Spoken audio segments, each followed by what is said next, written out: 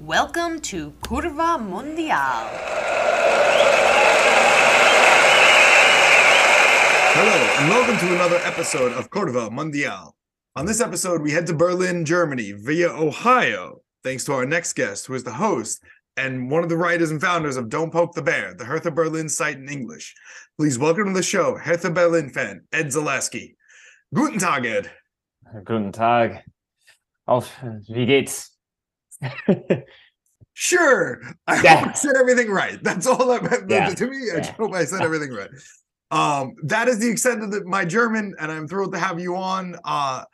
As about 2 seasons ago, I started following this team thanks to Krzysztof Piątek, when he was traded to the team from AC Milan to make room for Zlatan Ibrahimovic. I told you before we began. There is a dumb reason why I follow Hertha, and that is it.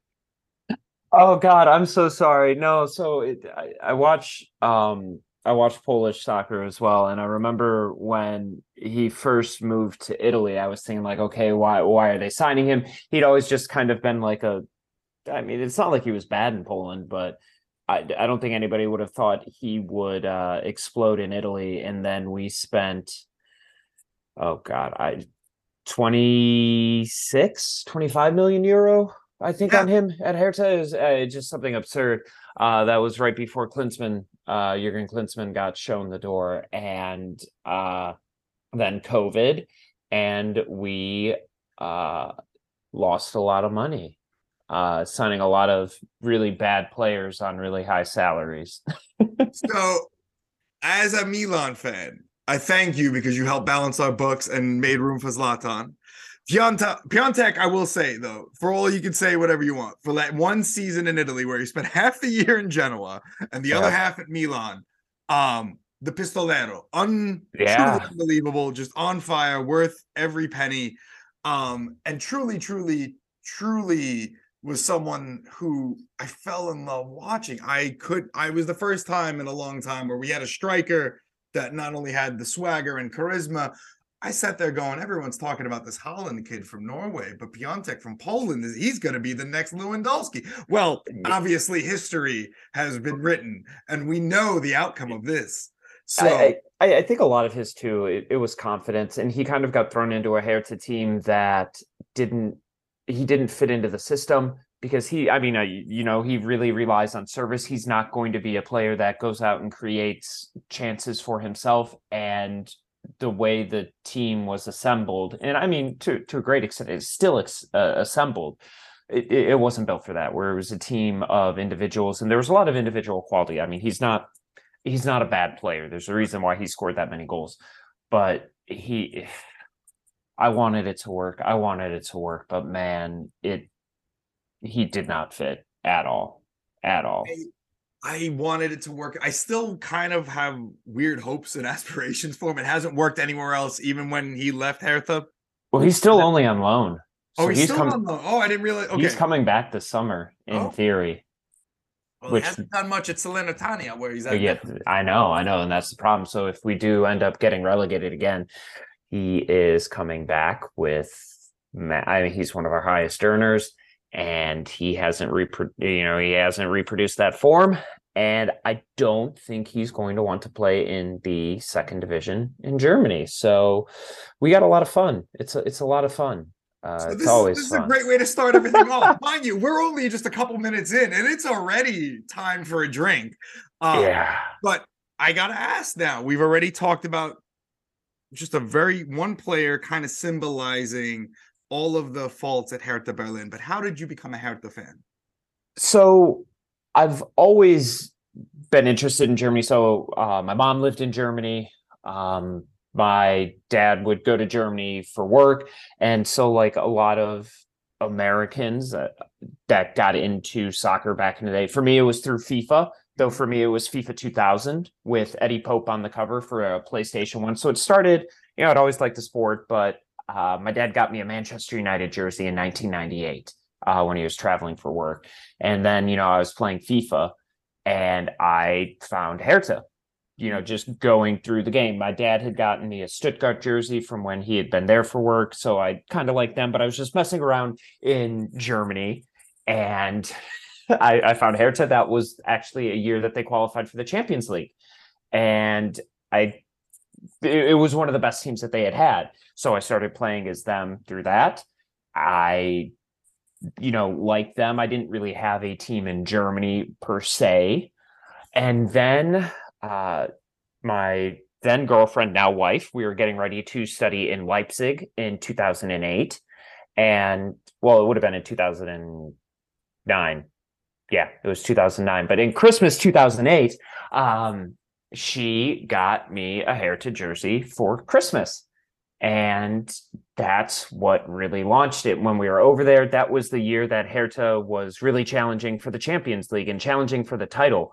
And it was actually when Jurgen Klinsmann was at Bayern, and Bayern was a disaster. Wolfsburg ended up winning the title that year.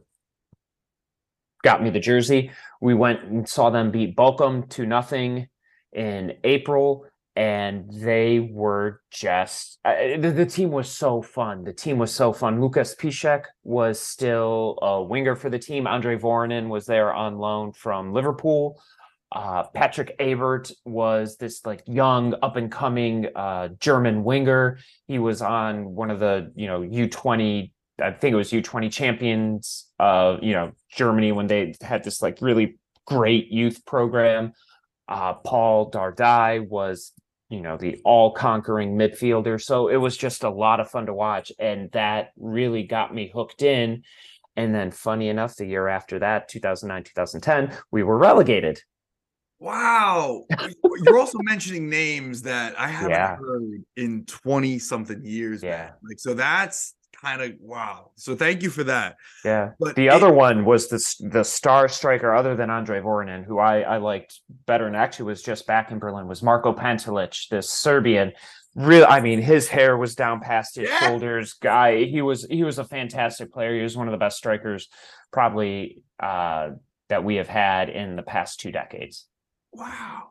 Oftentimes, and I'm happy that you've been putting a lot of things at the forefront of the conversation so that this is making my job very easy. But oftentimes, especially nowadays, when people hear Bundesliga, they immediately think Bayern and they go to Dortmund. And this season, though, we're seeing crosstown rivals, Union, I think I'm saying it right. Yeah, Union. Berlin's rise. What do you want people to know about Bundesliga, that it is so much more than 2 teams? And can it sustain itself to be a much more competitive league in the next few years, like it was 20 years ago, 23 years ago at this point? I think it is going to be difficult because of the way that the finances are set up with the way that money is distributed from the league. Bayern have such a built-in advantage that they get more of the TV money. And so no matter what, the Bundesliga is one of these big traditional leagues. All of these clubs are incredibly relevant. It's the best attended league in Europe. Ticket prices are still relatively affordable. I mean, God, when I went and saw Hertha back in 2008 or 2009, it was, I think, maybe 20 euro for a ticket, and that's for a top division game. But with a lot of the way that the clubs are structured in the 50+1 rule that gives club members a controlling stake, it makes it harder for smaller clubs to get the money to compete with a Bayern with the way that all of the contracts are set up. So there will be times where Bayern will be down, but they will always then be right back up there because they have that, guaranteed financial advantage that the other clubs just don't have. So, it is really incredible that Union is challenging the way that they are this year because they are ultimately still a small club. Right. I know they like to tout that they officially have more members than Hertha, but say you were in Berlin and you wanted to go to a Union match, you have to become a member of the club to get a ticket. You don't have to do that at Hertha. So they can juice their numbers a little bit. So all right, so let's play German soccer for dummies for a minute. Yeah. So I'm in Berlin. I'm in my lederhosen. I'm not in lederhosen. But I'm in Berlin and I'm walking around and I'm seeing all the beautiful historic sites and I'm listening to all the amazing music that has come from there. I've got Yep. Kraftwerk in my earbuds and I'm walking around and I'm going, I want to go to a game today. Both teams are playing. So, but the time works out that I can catch both. Union's playing in the afternoon and Hertha's playing in the evening. We're hypothetical situation. Right. I go to Union Stadium and they're going to say, Sal, you can't get in, is what you're telling me. I mean, more or less, yes. Their stadium also is a lot smaller. Wow, that's crazy. With Hertha, we also have a stadium that is way too big. We have a stadium that is it's way too big for us, and but it's also so gorgeous, though. It's so yes, it's incredible. And especially like for me, for Cleveland, Jesse Owens is from Cleveland, and that's where he had his. I mean, that's where he made his name. And there's Jesse Owens Strasse right outside, the Olympiastadion. So it's historic, but it's too big. And even when we get good crowds, so we can have a crowd of 50,000 people, but it's a 73,000 seat stadium. So they're still drowned out. You see, whenever I think of that stadium, I immediately recall the 06 World Cup, the final. Yep. Obviously, being Italian, that's one of my favorite places. But the shot, there's this shot of Buffon after winning, and he kind of has his arms in a Jesus Christ pose, and the fireworks going up, and the ring of the stadium. And I could think of myself like, the roofs of stadiums aren't really as iconic as the grounds themselves, but there are certain ones that can have that. That stadium in Germany is by far and large probably a top 5 with that type of roof and that type of just you instantly recognizable. Yep. So, but I can go to that stadium and say, I want a ticket, and they'll sell it to me, is what you're saying. Yes. Wow. Yes, you do not have to. I didn't become a club member of Hertha, one, because it's difficult as an international fan to become a club member. I didn't do that until a couple of years ago. And, I've got my certificate actually just sitting on my desk right next to me. That's cool.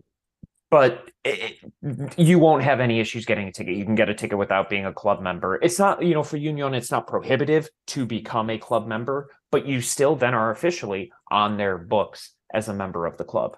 Interesting. So it's sort of, if I'm in Cleveland and I want to catch a baseball game with you, we can just walk up and get tickets. You don't have to be. And so it's like, okay, interesting. And that is something that's unique with Union, because most places in the Bundesliga, you do not have to be a member to get a ticket. So this season in particular has been so strange I think for a lot of modern Bundesliga fans, because of the fact that, as you said, a smaller team in comparison is really pushing their luck, kind of wrestling with the big giants. It's a David and Goliath situation, but the crosstown rivalries here are staring down at relegation. So what's it been like for you as a fan watching this? It's weird. Union are, this sounds dismissive. They are a smaller club than Hertha. Part of that is just because of their history with being an East German club. Mm-hmm. There also wasn't historically bad blood between the two teams. So that is more of a recent phenomenon. Really, during the during when Berlin was split, you had a lot of Hertha fans and Union fans that were friends. There was a friendship between the two clubs. So it's not until Union started working their way up the leagues that it really became a rivalry. There are still older fans that have affection for Union. I did for a really long time. But then I think there have been some sections of their support that kind of started it. Trying to make more of a name for themselves and trying to distinguish themselves as under, to get out of Hertha's shadow. And I mean, fair play to them, at least on the field, they have done an absolutely fantastic job. And I can't take that away from them. I'm not going to say that it doesn't make me mad, but in terms of Berlin, you will see more Hertha than Union, I will say. Okay. All right, that's a fair thing. That's what I would have figured as well. You're coming to us from Ohio, and Ohio has always had a big German and Eastern European population, thanks to immigrants who have moved from there into America. And so is it, when you want to watch a match, Bundesliga match, is there a German presence as there would be like a German bar here in New York showing the Bundesliga matches, or in, I guess, even LA, but I can speak for New York. Honestly, no, there's not. So I live in Cleveland, and there is, historically my, some heritage Polish, but there isn't, part of that's the lack of marketing that the Bundesliga did in terms of their international distribution. It was really hard to watch Bundesliga games up until 5 years ago. Right.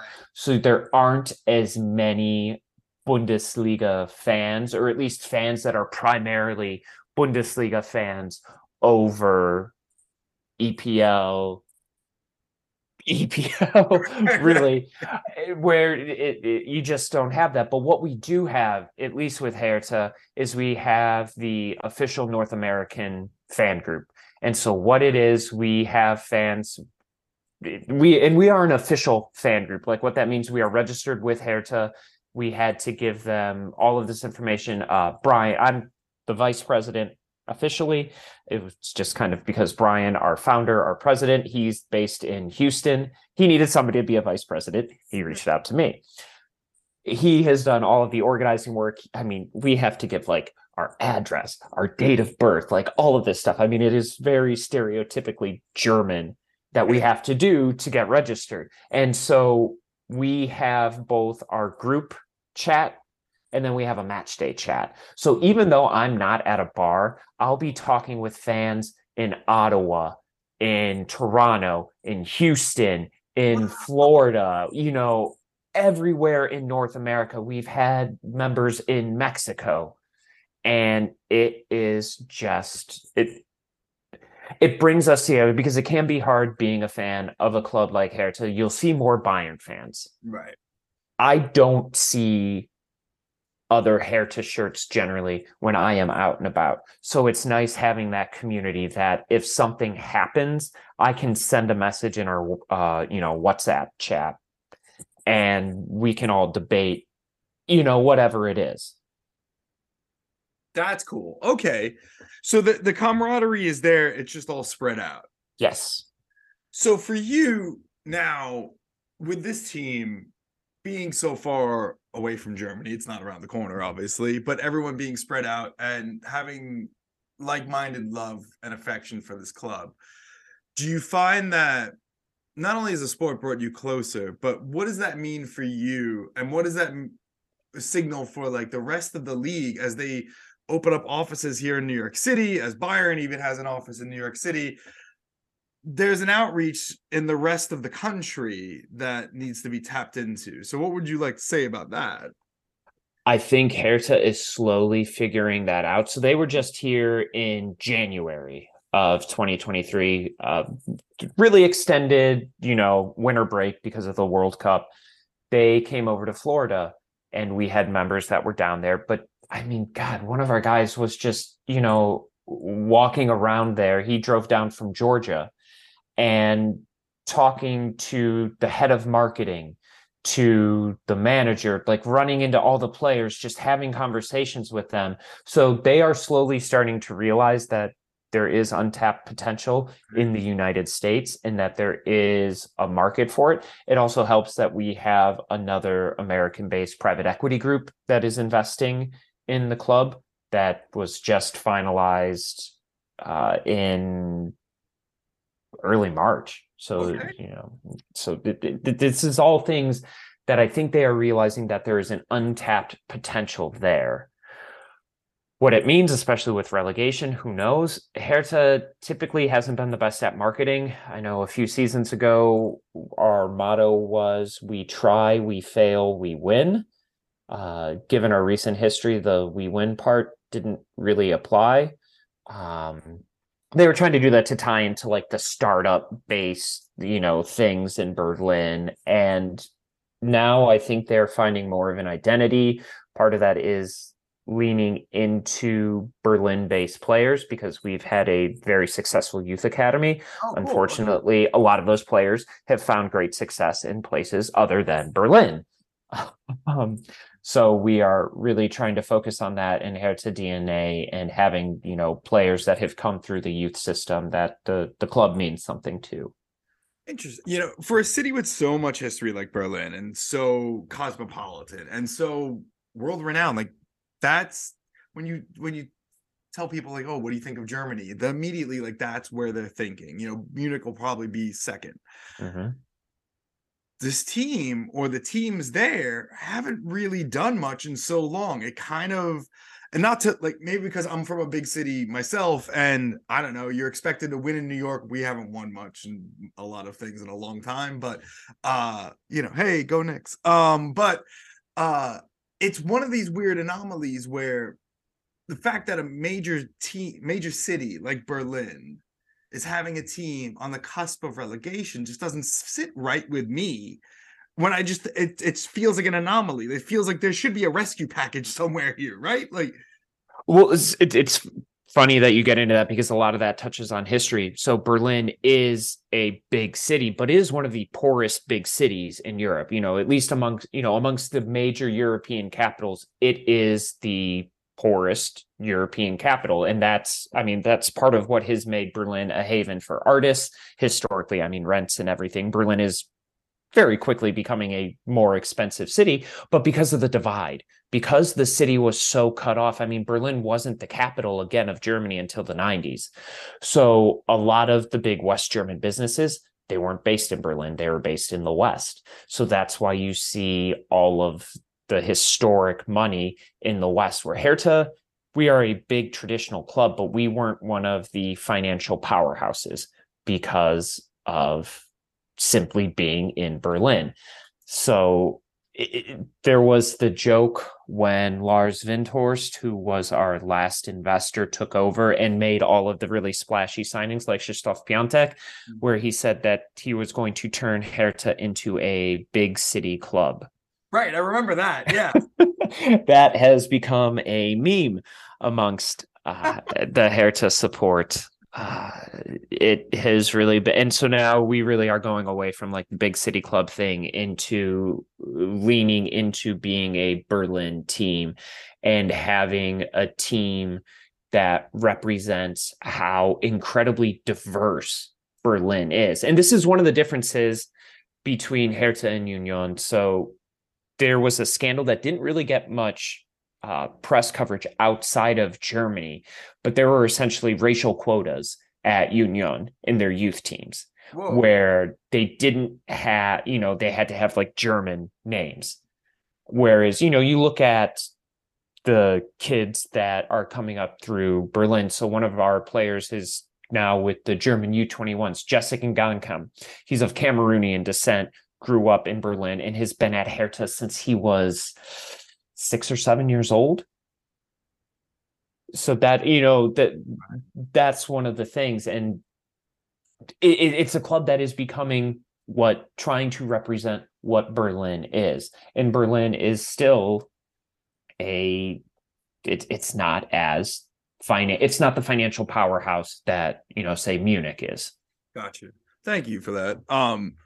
So this now leads me into my next question. So they made those splashy signings like Kevin Prince Boateng, like Samir Khedira, and it just simply wasn't enough. In fact, kind of dug a bigger hole in the whole. With Prince, that was him coming home. That was him coming back, and he was doing it specifically to take more of a behind the scenes role. So this is his last season this season.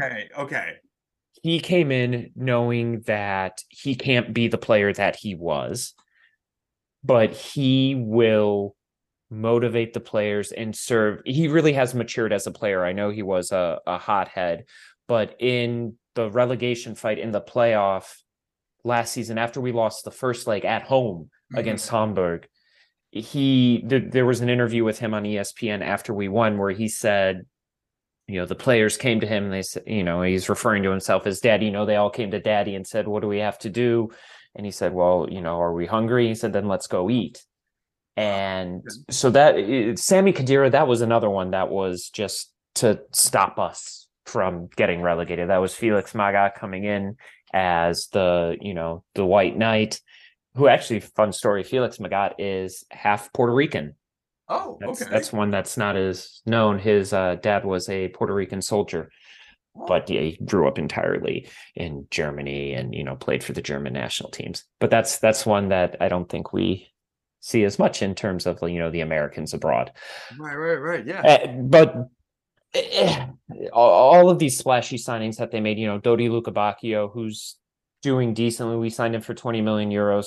He hasn't lived up to that. You had Lucas Toussaint, who was signed for 27 million euros. He hasn't lived up to that price tag. He's still doing well, but there have been so many players that we signed that didn't fit into a system that we were spending huge money on, and it had no plan, and we wasted all of this money. And then COVID hit, and we couldn't get money from, Gates, from anything. And it ultimately crippled the club financially to where we are now. Wow. So, do you think also too that leading up to, obviously no one expected what would happen with COVID, but do you think like leading up to that though, the board sat there and said, look, we need to look at ourselves in the mirror and say, this is what Manchester United is doing on a much bigger scale, and it's not working out. Maybe we need a coach. Maybe we need a tactician, some sort of central organization where we can morph all this and then trim the fat. Because look, Ten Hag is now working out at United. Yep. And those splashy signings are paying off. And some of them were told there's the door, Cristiano Ronaldo being one of them. Yep. So can Hertha do that? Or it's too late? This season's a wash. That's what we're doing now. So one of the things is we have turned away from the big city club. We are trying to get rid of all of those players that are on massive wages that never lived up to the billing. We really are a club in transition because we are hurting financially. There were questions if we would get a license for the first or second division if we had not completed the deal with its private equity firm called 777. There would have been questions there. So now we're trying to see it. So they had brought in Freddie Bobic previously, who oversaw the rise of Frankfurt into becoming more of a Bundesliga power, maybe not, at the level of a Dortmund, but one of those clubs that's right behind them. And it didn't work out. We fired him right before the World Cup, I believe. Or no, it was right after. And now we are trying to do this where we have a system where there is a defined Hertha way where we are looking to the academy to bring in players. Part of that's out of necessity. We don't have the money. Mm-hmm. But that's always been a problem with Hertha is what are we doing? And it feels like there is no central planning. Interesting. So how does that make you feel? I'm a Cleveland Browns fan, so I'm just kind of used to it. I mean, the one thing with Hertha is it's never boring. It's never boring. There's always something. And a lot of times it might make you mad. Like there are times where I've just walked away because I can't, handle it at that moment, but there's always something to talk about. Okay. Let's talk about the history for a minute. Maybe because I grew up at the end of the Cold War and I vividly remember the Berlin Wall coming down in 1989. And Hertha, as you mentioned earlier, was on the east side of the city. Oh, we're west. Union's east. We're west. We're out in Charlottenburg, the outer west side. So Hertha was in West Berlin. Yes, Union's the East German club.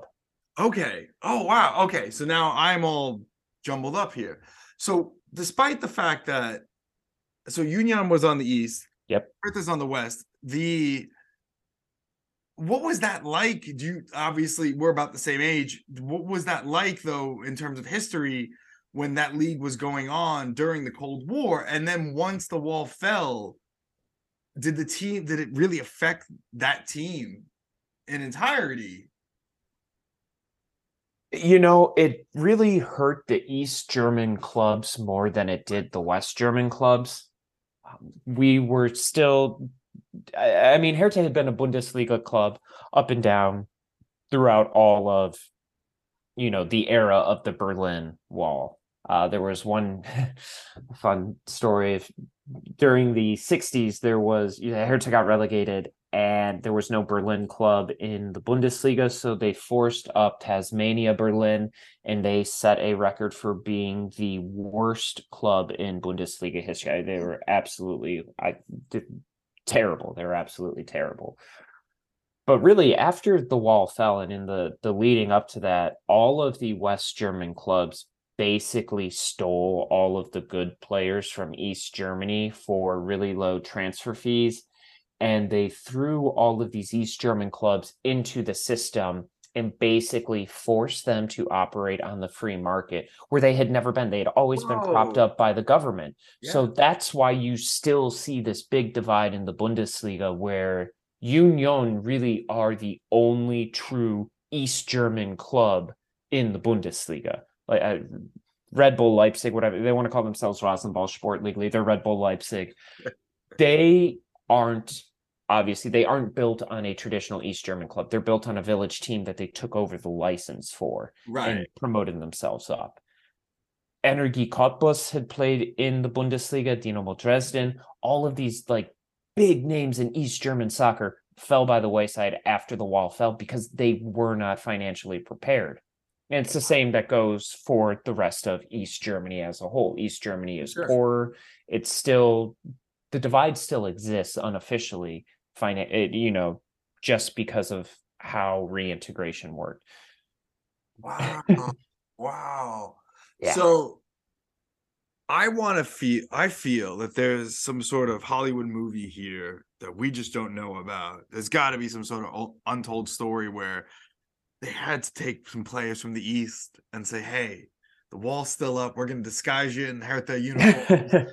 And, we're going to get away from the Stasi and you're going to come play. But this is why there was such a friendship between the clubs. So they would play, like after, the wall fell, they played this friendly where there was really good relations between these two because Union was the club more of the people in East Germany and East Berlin, and Hertha was the club of West Berlin. So you had Hertha fans that were still stuck on East Berlin, whether, there wasn't this hatred or animosity that there is now. Interesting. Wow. You're right. It's never boring. Yeah. It's never boring. I mean, you had people in the East that would, go to where they had to so they could get radio signals of Hertha broadcasts. The Hertha and Union historically are friendly clubs. And that's why what it is now is so wild. You talk about a Hollywood story. There's actually a behind the scenes film that they did about Hertha that Lars Ventor's, our previous investor, had commissioned. He blocked it from coming out because he didn't like how it turned out. It was supposed to air on Amazon, and it will never see the light of day because he stopped it. It was completely filmed, shot, all of this. And what was the film about? It was like, one of the classic, behind the scenes. Oh, I see. Oh, like a documentary. All or nothing, like one of those. Okay. Yep. Wow. It's wild though to hear this and like to put the history in perspective though, because now it just sounds like sibling rivalry. It sounds like Liam and Noel Gallagher. It's like, they grew up together and now they don't, so that's a good analogy. I had never thought of it like that. It's all right, man. If I can, anytime I can bring up Oasis, I will. In any facet of my life, I will. And anyone that listens to this podcast knows that. But I feel bad for everybody. But hey, you also are clicking play. You didn't have to do this. Exactly. Well, now they're gonna get to listen to me drone on and on about Hertha. So. I'm finding it interesting. And when I'm interested, you all are fucked. That's it. Because now all the questions come. So now.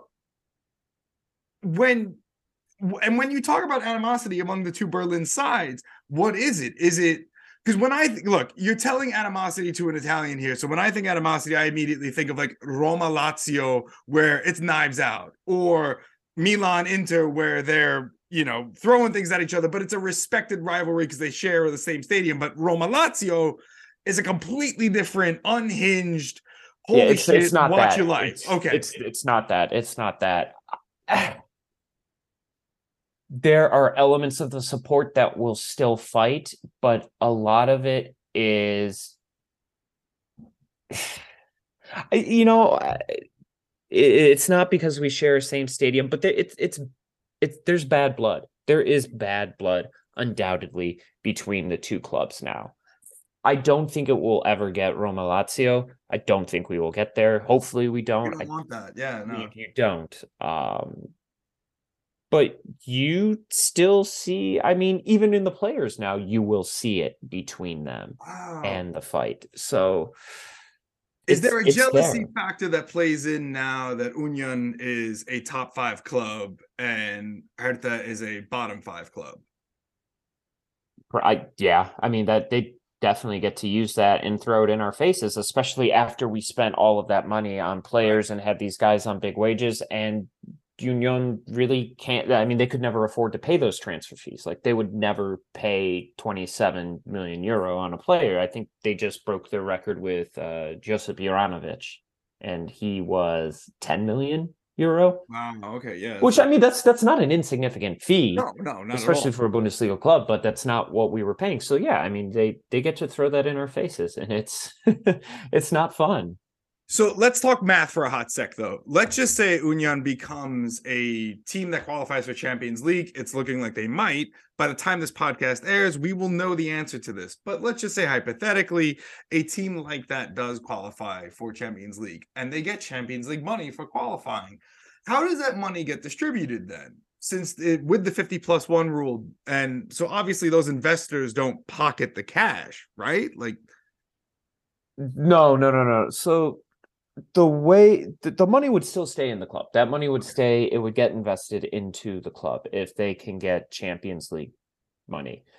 That would be, I mean, massive for them because they still aren't in the best shape financially. I mean, they are in better shape than we are, but they have a smaller budget simply from the fact that they have a smaller stadium. right. But I mean, Champions League money would make a huge difference for a club like Union. It would Wow. absolutely make a huge difference.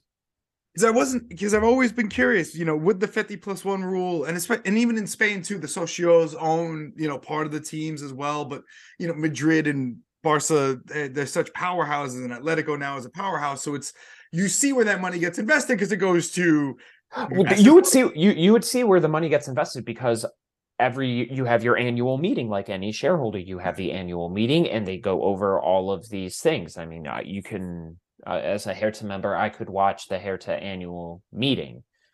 Gotcha. Whether I want to or not, I you have to have the appetite for the corporate form and especially its German intricacies. But no, it does get a little more complicated with the way that the outside investors do buy in because they buy into a separate business that gets like the media rights. So that's how you are seeing these outside investors come into the Bundesliga. But it's complicated. I don't fully understand all of the intricacies of it, which I should understand more because I work in the financial services industry and in private equity. It just sounds like a money laundering operation at the end of the day. Let's put the But it's because you can't have any one individual control more than 49.9% of the voting blocks of the actual club, but they can control the other separate entity where revenues go through. Wow. Yeah. Look, I will say this. As complicated as it is, and it's math that is far beyond my own comprehension. Maybe not yours. As you said, you work in the finance sector. This is all up your Yeah, but alley. I'm a lawyer. I'm a lawyer by background, okay. So I'm not doing all the business stuff. Yeah, good. Okay. But I will say this, seeing other leagues where this isn't a thing and seeing other teams, especially, again, I'll use Italy as an example. It sort of is my go-to because it's what I know. In the Serie A, I mean, how often is it that teams are just can't afford anything? I mean, AC Milan was in the books in the red for so long that they needed to have a hedge fund bail them Elliot. out. Yeah. Elliot, baby. And look, they've done wonders. I speak no ills of Elliot. But now Inter is getting themselves in a financial hole. Juve is in a financial hole. Napoli is turning and keeping a budget and being in the green and not in a financial hole. And that's thanks in part to their eccentric owner buying low and selling very, very high. But then you also see historic clubs just disappear. You know, Palermo is now bought by the Citigroup. Yeah. And after, you know, going down 5 divisions. And I mean, look at Bari. Bari, you know, they a stadium that hosted the World Cup in 1990. How many times have they gone bust and reformed since? Regina, which was owned by Mike Piazza. We talked about baseball earlier. So it's crazy that I see not yearly, but bi-yearly teams just disappear. They don't exist anymore. And it's a conglomerate that comes, whatever. But at least in Germany, those teams are still waving their own flag. Despite the fact they might not be in the Bayern riches, but they're sustaining and are still around. Hertha is not Hertha presented by, I don't know, mineral water or whatever. Like, I don't know. I'm trying to think of like a sponsor here. They're not Red Bull Leipzig is what it is. Yeah. They're, you know. So well, I don't think there's really much appetite in Germany to relax those rules, and I don't think the fans would go for it because it is very based on tradition, and the Bundesliga, like, they think it is important to have fans in the stadium for the fans to have their say. It is a fan-friendly league. You know, you can still afford to take your family to a game and, you know, buy food, or, you know, if you can go and stand on a terrace and pay €15 and not have to, you know, pay Premier League prices. So maybe your club isn't as successful in Europe. Maybe the level of play, you know, at least in terms of the big 4 leagues, maybe you're in 4th place amongst them, but you're still maintaining that independence and the cultural traditions of those clubs. It's such a German thing. And it's a modern German thing. There's democracy and there is structure and there is tradition. And it can be, and look, and if you do it right, like Bayern has and Dortmund has, it's a real beautiful, successful model. Well, it's not that long ago that Dortmund was on the verge of bankruptcy. Yeah. It took a loan from Bayern Munich that helped save them. But, you know, in Germany, you don't see those clubs going bust right the way you do in Italy. So, right. I mean, yes, there are Phoenix clubs that had to reform, but those are few and far between. Whereas, like, I don't know, as I said, like every 2 years, I'm seeing this happen over and over again. It's in the Italian league, and it's, you know, you were seeing it in Greece. You can even see it in Portugal. Well, Napoli's a reformed version of what they were. Oh, 100% they are. Yeah, and it's wild that it's taken almost 20 years under the De Laurentiis reign for them to get as far as they have in Champions League. By the time, again, this podcast airs, we will know who won the Scudetto, and we will know where Napoli went in Champions League. But it's really, it also like shows just how difficult it is. And they've had Edison Cavani and Lavezzi and Higuain and Insigne and Dries Mertens and Hamsik. So it's just, the list goes on and on and on and on and on, that now here's where they are. And it's really beautiful to see. Ed, I love chatting with you. This has been a wonderful education. I'm not done yet. But I have been spoiled because I've been following your website. I've been following what you've been doing on Don't Poke the Bear. Thank you for also correcting me earlier because this entire time I've been calling it Don't Poke the Bar. But how did that come about? How did Don't Poke the Bear come about? And why did you feel it was important to bring Hertha to an English audience and share your passion? It came about from the Hertha North America group. So Joe, the other host, so I live in Cleveland, he lives in Cincinnati. And so we were just in the group, and he approached me. He's like, "Hey, do you want to do this?" Well, sure. I love talking about Hertha. My undergraduate degree was in journalism. I'm not using that anymore. So I thought it would be a fun little way to get back into it. And that's really how it started. We did it because there still isn't as much English language coverage of the Bundesliga. And so there is a hell of a lot more than there was 15 years ago. But for some of the more mid-table teams, you don't get it as much. So Hertha, we are a big team in Germany, but we aren't internationally. So we aren't going to get like the coverage that a Bayern or a Dortmund or even like a Frankfurt Right. will, simply from playing regularly in European competitions. So that's what started it. And it was just, I mean, it's fun to complain about the club you support and the terrible things that, they decide to do. And yeah. You just wanted an outlet to talk about how great Pyeongtaek was. Like, come on. I wanted him to do so well. I was so excited. I wanted him to do so well. And my God, he just could never get going. I have never seen a player in my lifetime where they've had one of the most blockbuster seasons, life-changing seasons, to jump from a three-quarter table club, okay, to one of the big boys and continue that momentum and then just lose it. I will say he always has done really well for me for Hertha and Football Manager. So okay. at least he did that, At but least man, just could not do it in real life. Just could not. Now time for a coffee break.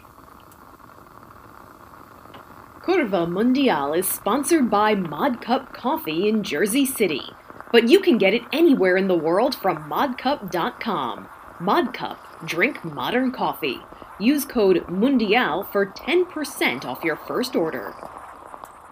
We're coming up on my favorite part of the podcast now. This is 3 rapid fire questions that I ask every single guest. So we're going to start off. First one. If you can bring back one former player to your club, alive or dead, former Hertha player, who would it be and why? Oh. So I am going to go on the fact that that's hard because we probably need a striker more than anything right now. We cannot score goals reliably. So I will say in his prime, at least from the players that I have seen, Marco Pantelic. Ooh, okay. Otherwise, I would probably say Marcelinho, who was this Brazilian attacking midfielder that we had and in the 2000s.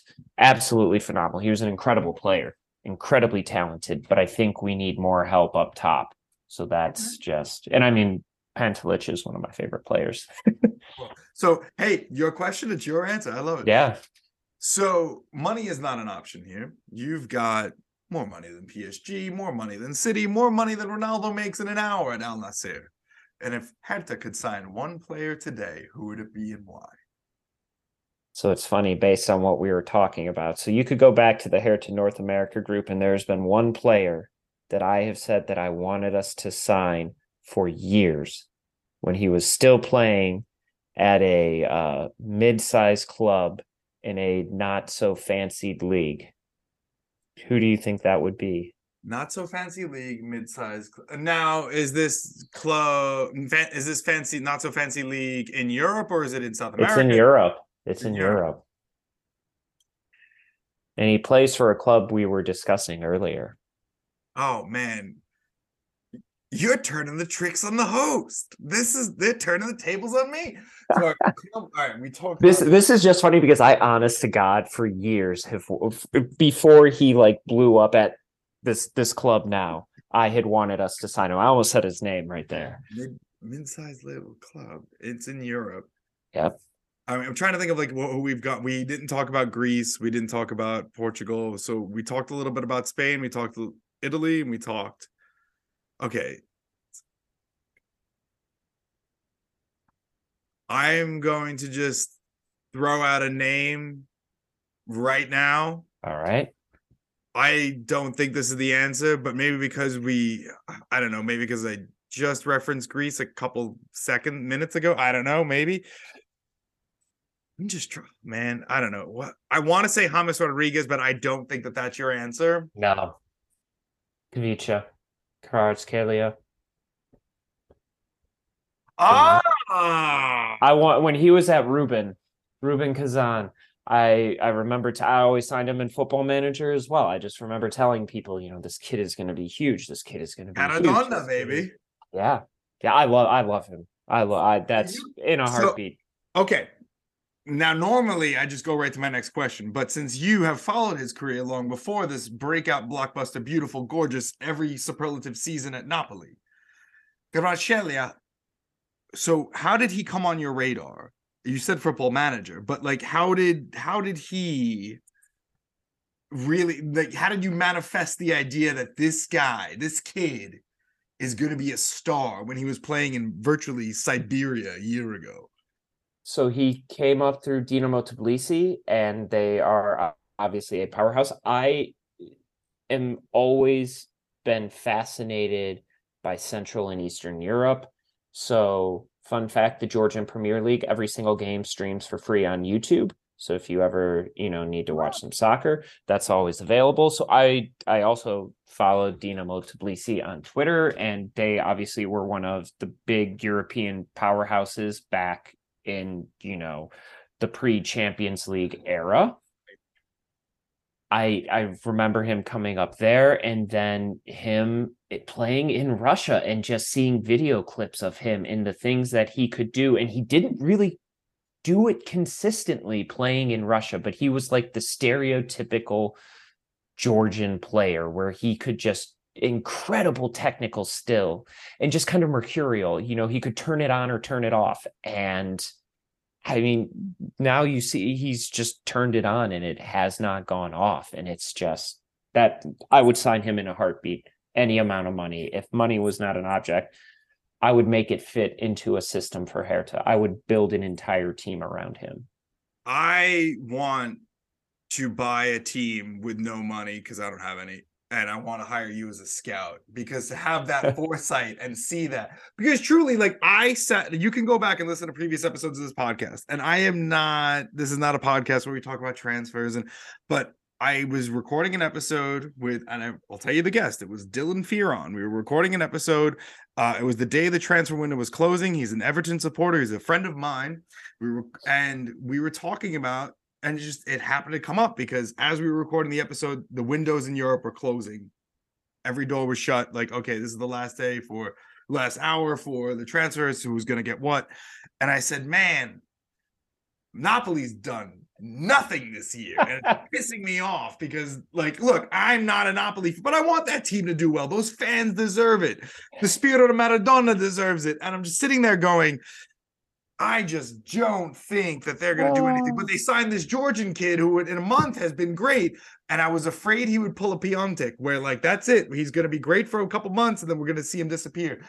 They are pound for pound the best team I've seen in 20 years. And what's funny is that 3 years ago, I said the same thing about Atalanta. Atalanta's the best financially run club in Europe, bar none. But Napoli this season is the most entertaining team I have seen in over 20 years. Yeah. It is must-see TV. And I am so happy that not only you can recognize that, but the fact that you recognize his talent. So, again, you said he could turn it on, turn it off. Do you see him having a future that everyone is talking about? Or do you see this as it depends on the club and it depends on the position? Because you know a lot more about him than I have, and I've been watching him for 9 months now, 10 months. I think he's going to. I think he is just that good. I think he is just that good. I mean, obviously, you could go to the wrong club, you can make the wrong choice, but he has so much technical ability. I think wherever he goes when he inevitably leaves Napoli, and if only that would be Hertha, he'll be phenomenal. He's just such a fun player to watch, and I would love to have him in the blue and white of Hertha as opposed to the blue and white of Napoli. You're right. He is a fun player to watch. He is also he just seems to be just such a level-headed human being. Like, none of this. And Victor Osimhen too. Like, both of them are just so even keel that, we go to church, we go out to dinner, we go home. Yep. And we fly her out on the weekends, whatever, when we have a moment to, like, not play. And finally, this is the last question. What has been your favorite moment as a fan of this team? My favorite moment, honestly, I'll go with one of the first moments that really made me fall in love with the club, and that was going to the game in Bochum in 2009. So we were in the middle of the title challenge. The Olympia Stadion was sold out. It was a beautiful spring day, blue skies, big white clouds, and Hertha just dominated, was the better team, and we won. And it looked like we were going to chat. We really could have won the title that year. We ended up fourth. That's my favorite memory. I love it. It was incredible. It was incredible. What's it like walking into that stadium? I'm lying. That wasn't my last question. This might be my last question. What's it like being in that stadium? Because as you said, Jesse Owens, that stadium houses history more than most museums. And what's it like just walking in there, man? It's just phenomenal. I mean, that's the one thing that I hate. If we get our own stadium, we lose that. But it was just great. It was amazing. It was amazing. I mean, it helped that it was like a perfect day. We were good, but you feel the history. You feel the history. I can't think of a better way to end it. Ed, thank you so much. Where can people follow Don't Poke the Bear? Where can they follow you? So you can follow us on Twitter, and I am going to pull up the exact handle because I have said it wrong before, and that makes me feel really dumb. It is Bearcast, all one word, BEARCAST 1892. We have not been as active recording, but that's also because we both have small kids, and I was worried that I was going to be late because I have a very sick son who then just, didn't want to go to bed. But life has gotten in the way, so we're a little behind. But yeah, Bearcast 1892. We're still active on Twitter. You can follow me at Ed Zelaski, all one word, EDZELASKI. And I will also say, if you're looking at becoming a Hertha fan, there is no better place to follow than our official fan group. It is Hertha_NORAM. Hertha Noram. That's easy to remember. Yes. Thank you so much, my friend. Thank you so much for having me. This is a lot of fun. Follow us on Twitter at Curva Mundial Pod and subscribe to us on Spotify and Apple Podcasts. Thanks for listening.